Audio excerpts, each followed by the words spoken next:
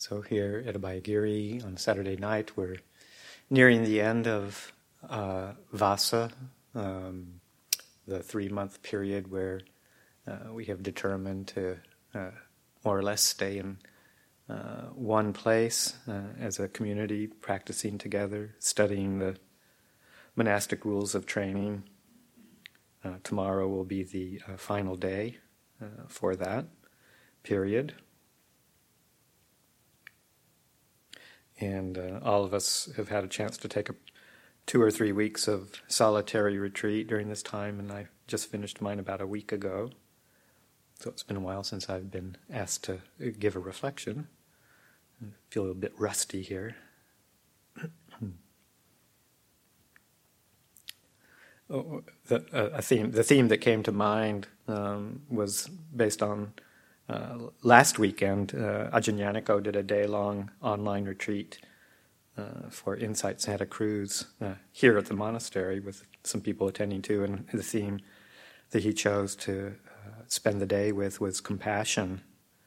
And I wasn't present for that. I was still on retreat, but it just occurred to me that maybe to share a few words on that as well. Hopefully I won't repeat too much of what he said. But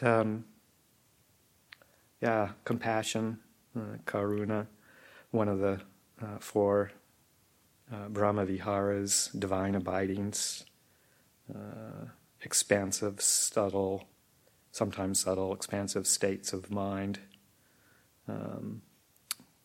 As Ajahn Sumedho calls the Brahma Viharas, the 4 mature emotions, kind of the best that the human condition can come up with in terms of a reference point, an abiding place. Compassion being the second of the 4. Traditionally defined as the genuine wish for others to be free of suffering.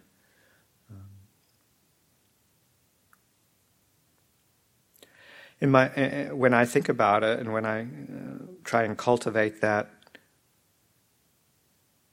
mature emotion for myself, that way of abiding, responding to the conditions of the world, what occurs to me is that it's strongly based on a very deep understanding, deep penetration of the First Noble Truth.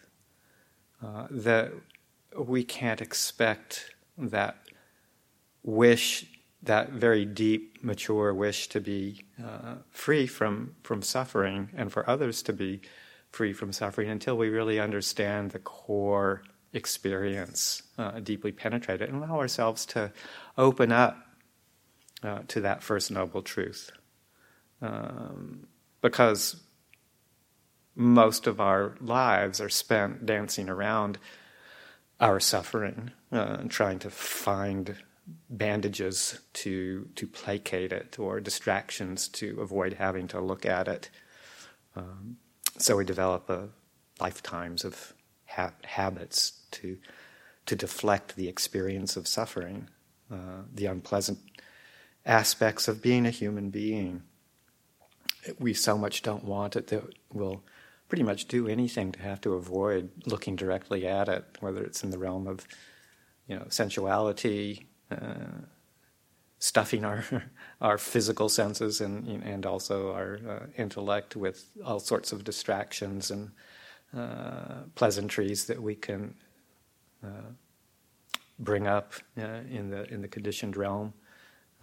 So we don't have to kind of look at that deeper level of the difficulties of being a human being, the downside, the things that we don't want.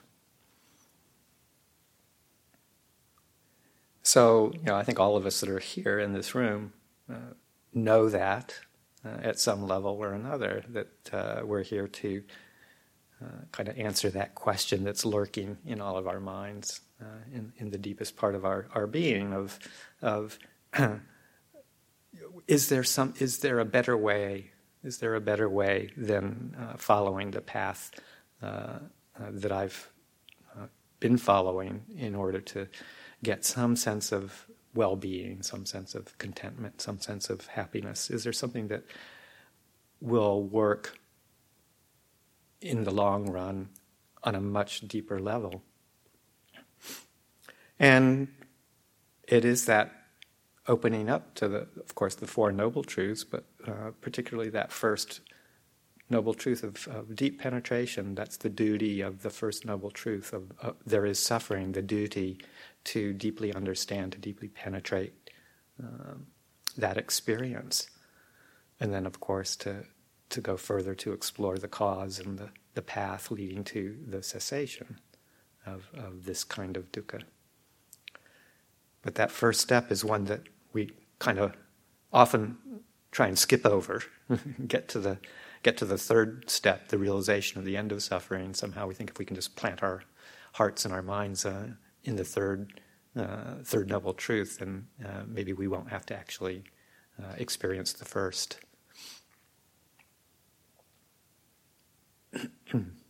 So willingness to open up and to go there. One of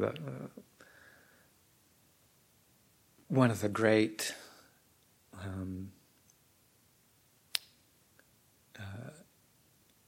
supports that I've found and that I over time just more and more appreciate is the support for that exploration by living in community.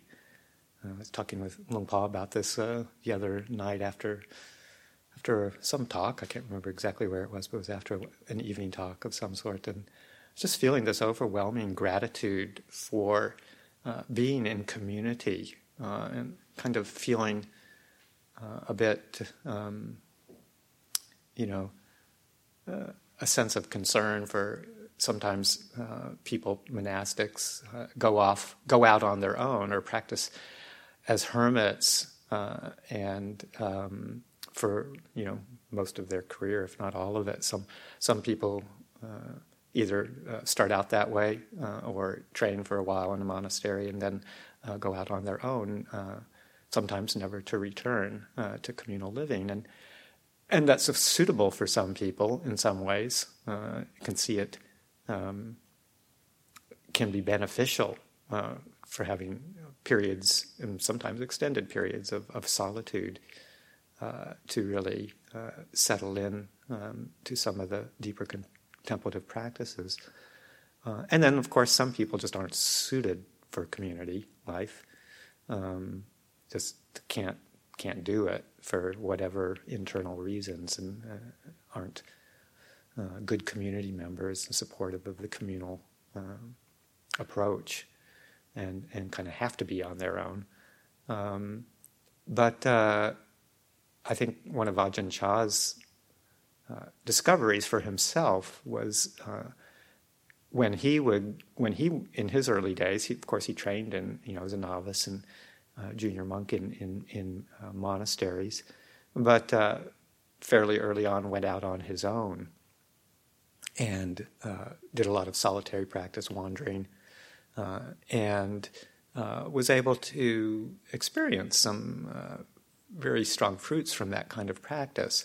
But he realized whenever, if I remember the stories correctly, that whenever he'd find himself back in community, a lot of the underlying defilements would just surface again, and that the trials and tribulations of being with other people and what it brought up hadn't really been addressed, and that some core obstructions were still there that could only be realized in that kind of bump and grind in the presence of other people. And so after some time he gravitated back towards that communal style of practice, and that's how he developed Wat Pah Pong and then the branch monasteries that came from that as a very communal-oriented approach, because it's where you can really learn, where our habits are held deeply when you're living in close quarters, in close contact with people. There's going to be challenges to those defilements that are lurking underneath. So, we have our community here, of course, the monastic community, which I'm so grateful for. Other people live in a different kind of community, whether it's family, households, or with friends in groups. We all have our different forms of community, but to use that and not to run away from that and to let it do its work and be our reminder, and to be willing to look at what comes up and to look at it honestly. This is our opportunity. Some during this past retreat, and then actually I found myself in the past year or two finding refuge in kind of letting those old habits really, really surface. It's sort of like I can be sitting there sometimes, or have been the past couple of years, and quietly minding my own business, and something comes up that's based on some sort of underlying tendency or underlying defiled state of mind, greed, hatred, delusion of some sort, and something arises in the thought pattern, the thought train starts to go crazy, and then I catch it and say, okay, well, there's that habit again. It's coming up again. Why doesn't it go away? It just keeps on happening. I wish it weren't. The underlying feeling is, I wish I didn't have to experience this. And then my refrain in response to that has been, hold it, Karuna Dhammo. This is what you're here for. You're here to let these things come up and to experience them and to be willing to look at them. This is the time, this is the place, you've got the opportunity. They're there and they're not going away. So look at it and be with it and be grateful that you've got the time and the space to start to deeply understand this cause of suffering, or this first noble truth, that there is this suffering, to know it. And I don't think that would happen without the opportunities of living in a community like this. So, incredible gratitude for this opportunity.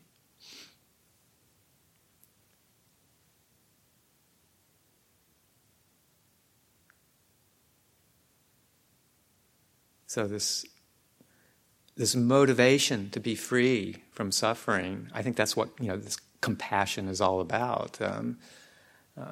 It is based on this deeper understanding. We don't have that motivation to do something about it unless we really learn to own up to it and experience it in an honest way. And then when we do that motivation, that compassionate motivation for ourselves, and then extended to others, comes up to, let's do something. Let's take some action. That's compassion. I remember one of the early on experiences in my early years here, in that facing suffering based on community issues was coming up fairly regularly. There was a person here at the time who was struggling, like we all were, and there was this tendency on their part to get very frustrated with certain things, and sometimes that person and I would even have some disagreements about different aspects of what was going on in the community, and sometimes the interactions would get very frustrating, very difficult in going back and forth and trying to explain each other's viewpoint, and sometimes it would devolve into that other person saying things like, "You just don't understand. You just don't understand. I wish somebody could understand what I'm going through." Almost kind of like, my problems are, and my issues and my suffering is unique, and that if only other people could understand, then it would somehow make that person feel better. And it would just go on, and I would start to feel guilty, sort of like, oh my, I don't understand. Why can't I understand? It's sort of like I felt the blame. I took on the blame of not being able to understand so that this other person would feel better. And for a long time it would just end there, and then it would things would settle down and pick up again in a few weeks or a few months. Something else would happen along the same lines, and back to, you just don't understand. Oh. And that guilt would arise again. And it wasn't until some time later that, thinking about this pattern that the two of us had going back and forth, and realizing that, it's true, actually, on some level, I don't understand, and I can't understand completely what that other person is going through, because I'm not in that other person's shoes. And at some level, their suffering is unique in some ways, in some patterns, but really, when it comes down to the core cause of dukkha, the core cause of suffering, all of our suffering is really the same. But we get lost in our own particular form of it. We each have our own flavor. It's like ice cream. Some people are eating vanilla ice cream. Some people have a favorite of strawberry ice cream or whatever. But it's all ice cream, really, when it comes right down to it. So it's like the dukkha is all dukkha. We have our different flavors, but if we're really honest with ourselves, we go deeper than our own unique patterns, and to some extent, it is impossible to completely live in someone else's shoes and to understand their experience. And I don't think people really have the right to expect that. I shouldn't have the right to expect that everybody understands exactly why I'm having difficulty, or why I'm having the suffering that I'm having in my own particular form. So that was a real realization, and in terms of, but it was the power of that, living in that community and having to just kind of confront that over and over again until I realized, okay, well, it's that over-personalization of our suffering that causes us to keep getting stuck in it and not allowing ourselves to move. It's that taking ownership of it and considering it to be my suffering, my unique suffering, and not allowing ourselves to see the universality of it.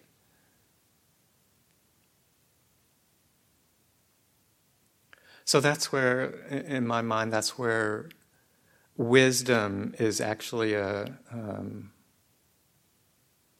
inseparable part of the development of compassion. It's like the old description that Ajahn Chah would use of samatha and vipassana being two ends of the same stick.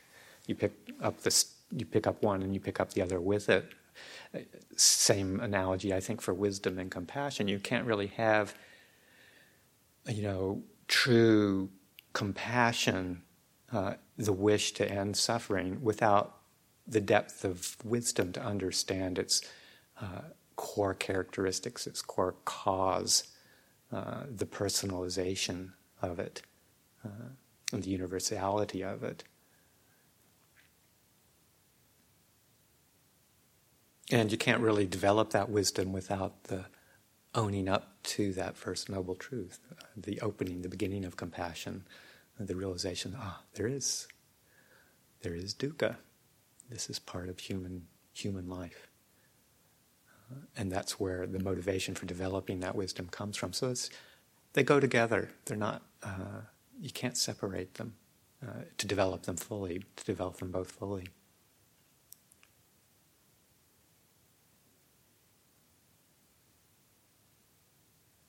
Kind of a real story that I remember from reading about, well before I was a monk, it really made an impression on me in a book. I think it was from a book rather than a talk that Stephen Levine was telling about an experience. He used to work with, of course, with people who were dying, checking out the psychological, emotional, spiritual aspects of the death process on a very deep level, and teaching around that. And one of the stories that, this is all paraphrased, probably got some of the details wrong, but of a woman who was suffering a very severe illness, in great physical and emotional pain, and really, really embedded in strong resistance, and just incredible anger to what it was that she was having to go through. So, you've got your physical pain and you've got your emotional pain, and then compounded with this incredible aversion, anger, resistance, railing against the unfairness of it all. And if I remember right, to the point where it was really causing people in her life to feel quite alienated, not wanting to be there to support her as much as they wanted to, but just feeling like, oh, this is very, very difficult to be with.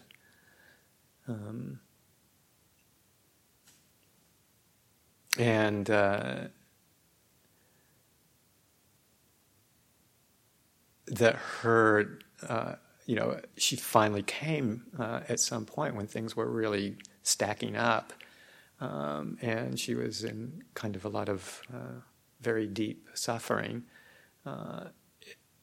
One particular time when it was reaching sort of a peak and crisis point, and I can't remember the exact circumstances that brought it on, but she started to surrender, and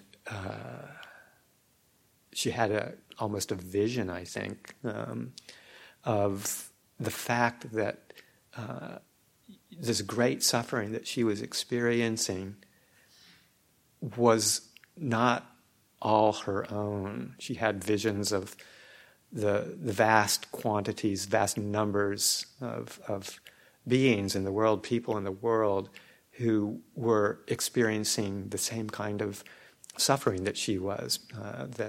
It wasn't just her. There were countless other beings who had experienced and were experiencing this depth of discomfort, pain, suffering that she also was.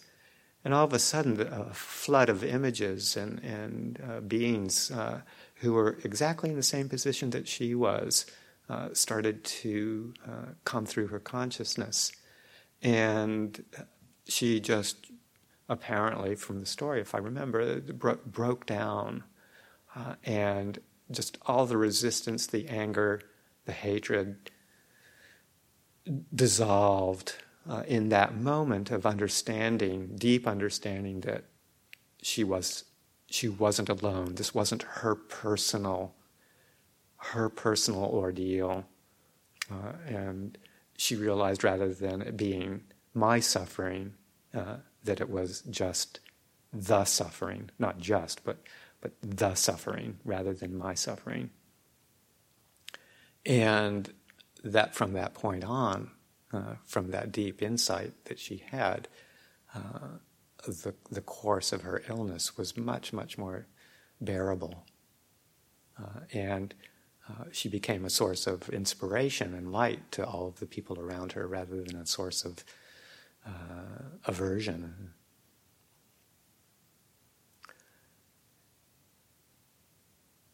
So, we need these kind of reminders along the way, and sometimes we have to kind of be brought to the brink before we'll start to surrender and realize that we don't have to take this on as a personal attack, a personal affront, this truth of suffering.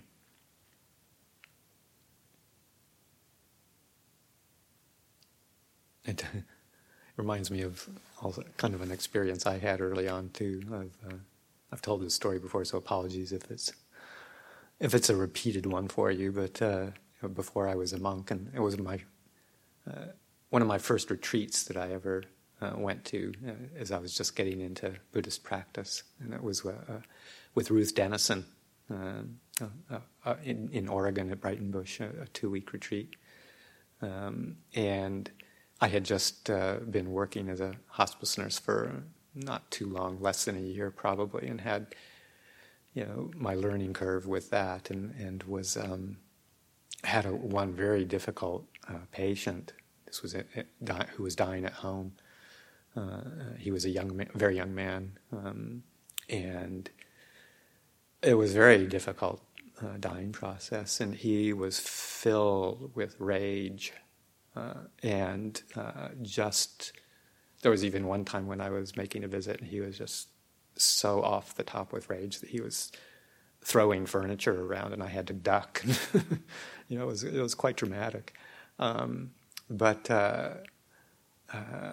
I basically felt quite helpless in trying to help, because it just didn't seem like anything I could do would make any difference.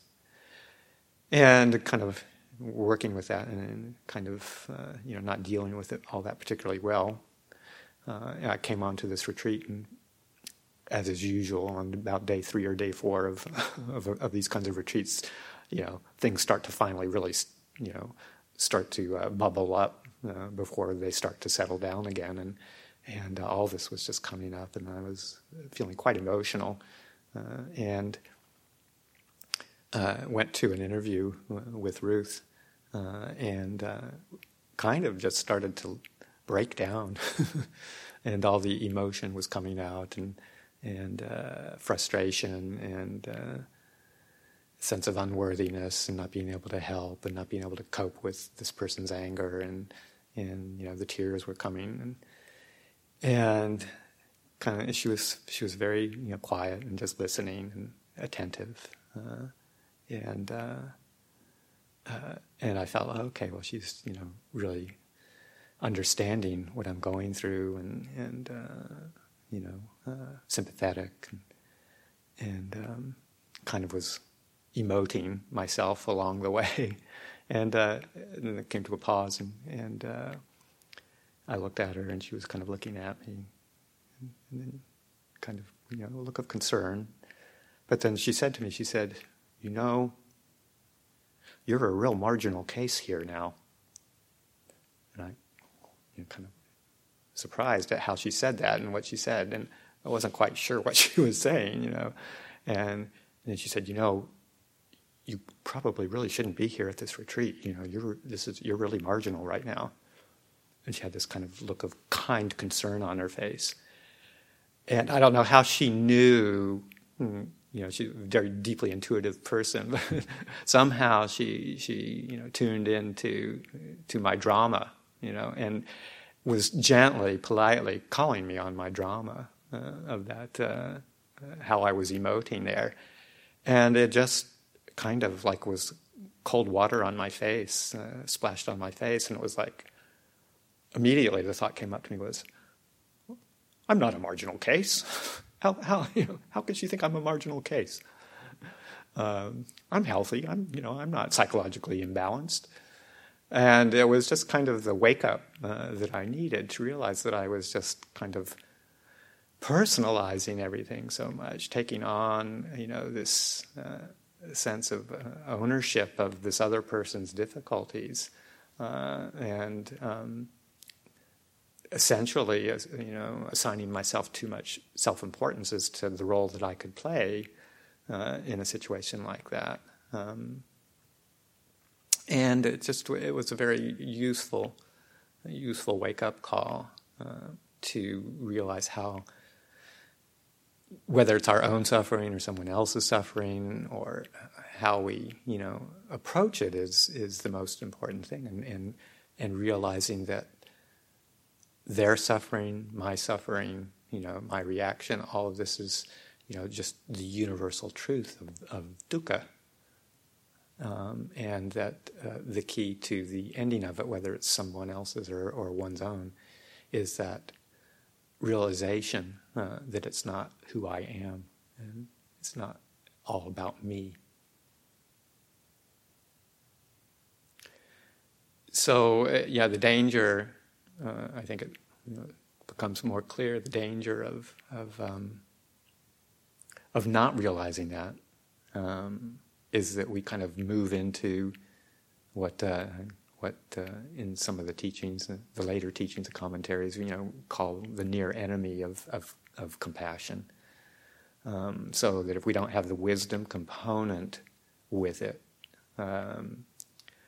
and that level of maturity to hold suffering clearly with wisdom, then we can move into kind of slightly distorted versions of compassion.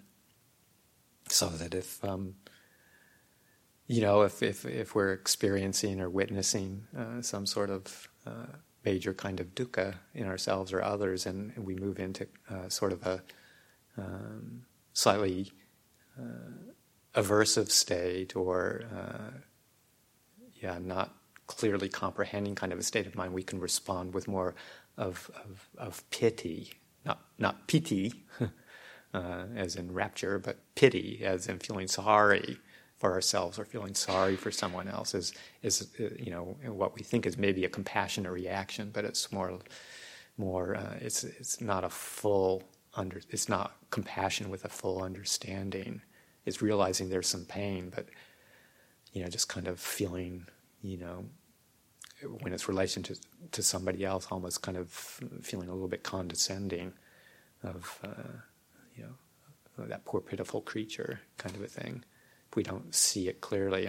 Or maybe more commonly, such as in the case that I had with that angry patient, that if we don't see it clearly ourselves and the other person and their personalization of it, we can move into overwhelm, which is one of the other ways of describing the near enemy of compassion. We think we think we're trying to help someone else or deal with our own pain, but without that wisdom component, without that seeing the impersonalization of it, the not self aspect of it, then we move into overwhelm rather than true compassion.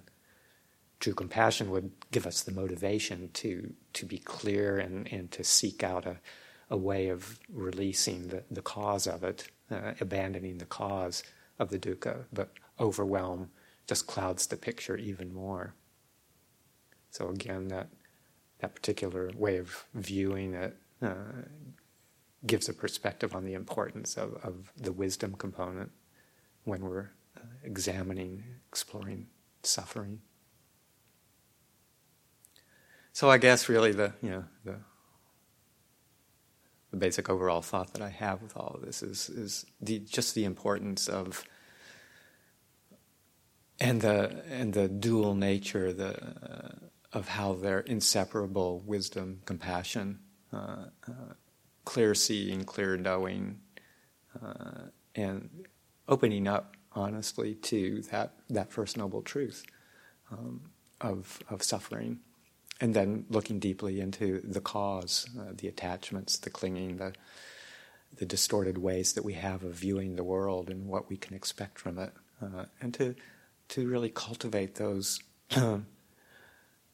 wisdom teachings, those explorations as to the reality of our life as a human being, and then allowing that compassionate motivation to realize the end of suffering, and the fact that we have to explore that in ourselves deeply, and then the natural response, once we've at least developed some penetration and understanding, the natural response is to want to be able to share that in whatever skillful ways we can with other people, because we realize it's all the same. It's not different. It's mine and yours become irrelevant. It's just the suffering and the wish to be free from it.